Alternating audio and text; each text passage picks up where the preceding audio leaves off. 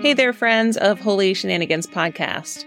I'm thrilled to share that I'll be recording live from the Wild Goose Festival this July 11 through 14. Wild Goose Festival is a transformational community grounded in faith-inspired social justice.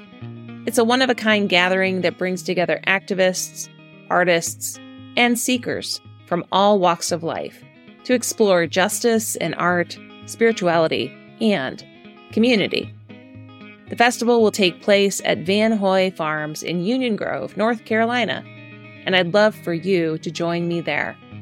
From engaging workshops to inspired panels and interactive experiences, Wild Goose has something for everyone. So mark your calendars and let's be part of this incredible community that is committed to making a positive impact in the world. For more information, visit www.wildgoosefestival.org. As one of my followers, use a discount code A-TLE24. That's A-TLE24. And you'll get $50 off the price of an adult weekend ticket. We will see you there at the Wild Goose Festival to connect, to build community, and to work for social justice.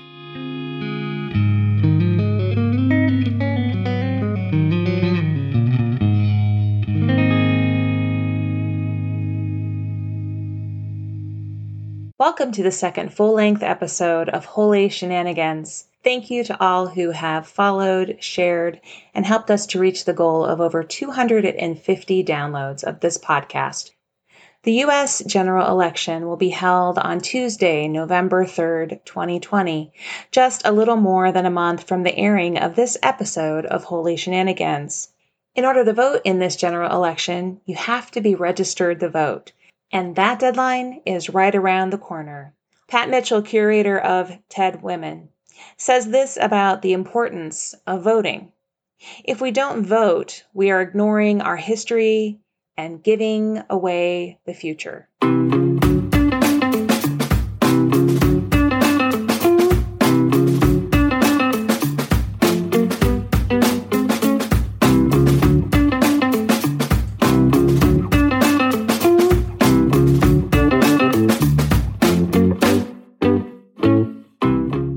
Holy Shenanigans.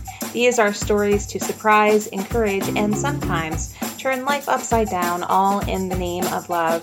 I'm your muse, Tara Lamont Eastman, a creative, a feminist, and a pastor. I invite you to join me on the unpredictable spiritual adventure that is always sacred, but never stuffy. Each episode of Holy Shenanigans is part Bible story, part personal experience, and part poetry, but 100% Holy Shenanigans. In today's Bible story, we find Jesus in a conflict with the religious leaders of the day. Jesus does not act, behave, or spend time with people that these religious leaders would think was appropriate.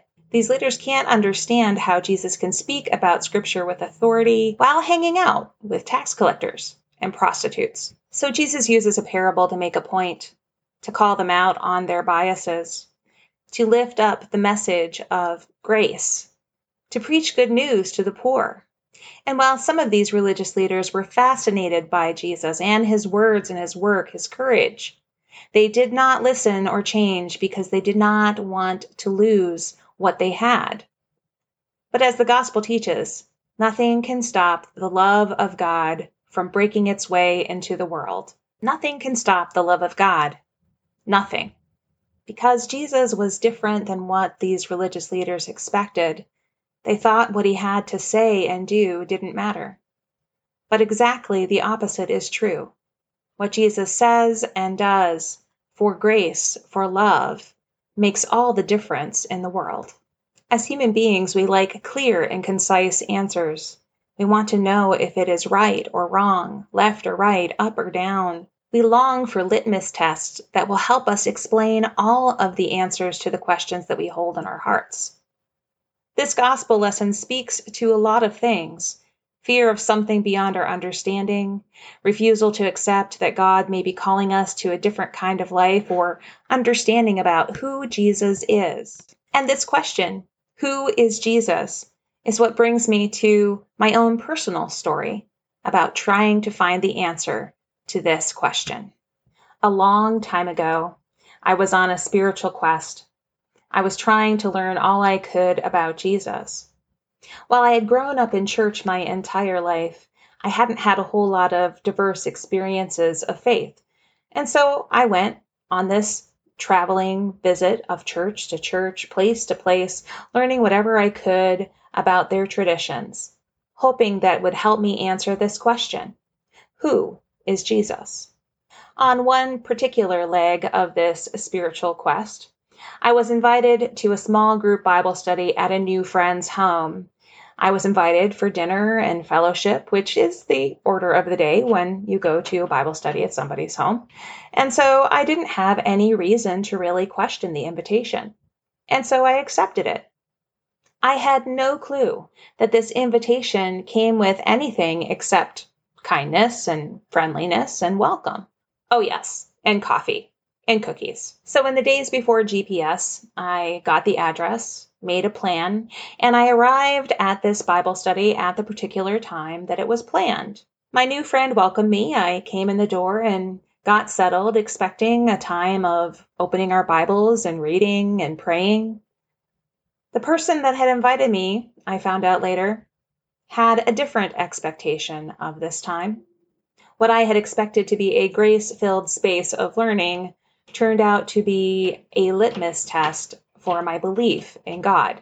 According to my new friend, this litmus test required that they pray for me, not only just pray for me, but circle around me, place their hands on my head and shoulders, and pray for me until I prayed in a very particular way.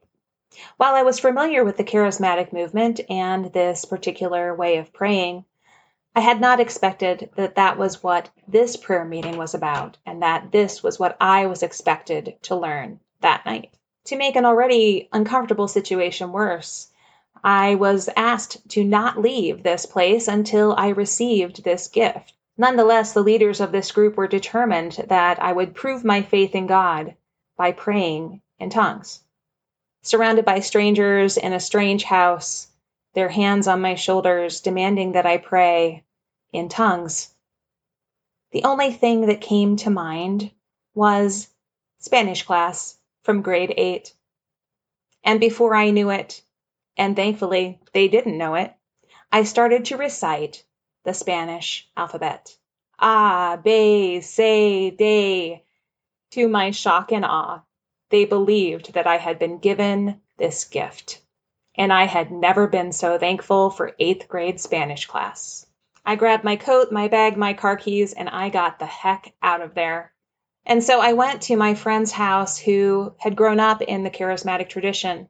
I needed some answers, and I needed them now. When I got to her house, she poured me a calming cup of tea. She listened to my experience, and she was angry. She explained that this kind of prayer is never demanded. This is a grace-given gift by God. This gift of grace was one that cannot be forced. There were rules to keep people safe. It was not to be used as a litmus test to prove one's faith in God. It was to be a gift of grace and love. Because of her words, I came to a place of healing. Because deep in my gut, I knew that what I had experienced had not been right. What was right was my safe escape from this misdirected gospel, and my travels to the arms of grace of a friend who loved and cared for me. In my quest for the answer to the question, who is Jesus? I found Jesus in the love my friend showed to me that day. I experienced Jesus in the safe escape of a situation that was bad and could have gotten terribly worse. A situation of shenanigans and not the good kind. But at the end of this day, I was grateful for the holy shenanigans of safe escape and the grace and love of a good friend. Another very, very important thing I learned that day is to always listen to my gut, to know that God is present with me wherever I go, And if a person were to use trickery, abuse of power, or anything else contrary to the gospel, that has nothing to do with Jesus. Being on a spiritual quest is one thing that I don't think has an end.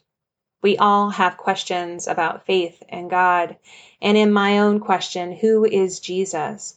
I'm still finding answers day in and day out, and I'm also learning who Jesus is not.